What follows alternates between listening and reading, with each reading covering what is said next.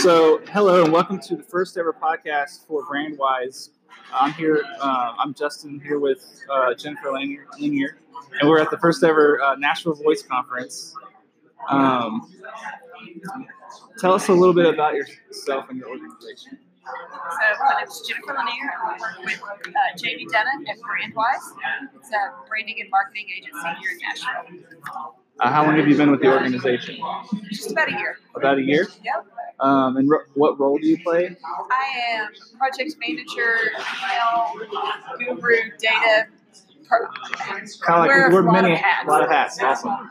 Do you have any ideas about what you'll be talking about in future podcasts or flash briefings of your company? I think we're going to focus on marketing to women. That's a segment of the population that drives a lot of business. It's often underserved. Okay, awesome.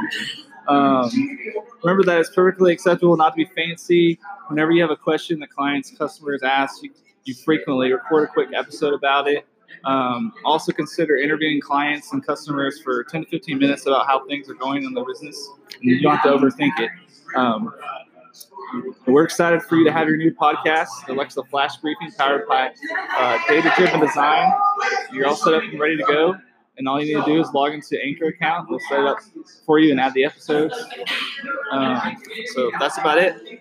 So we'll stop the recording right here.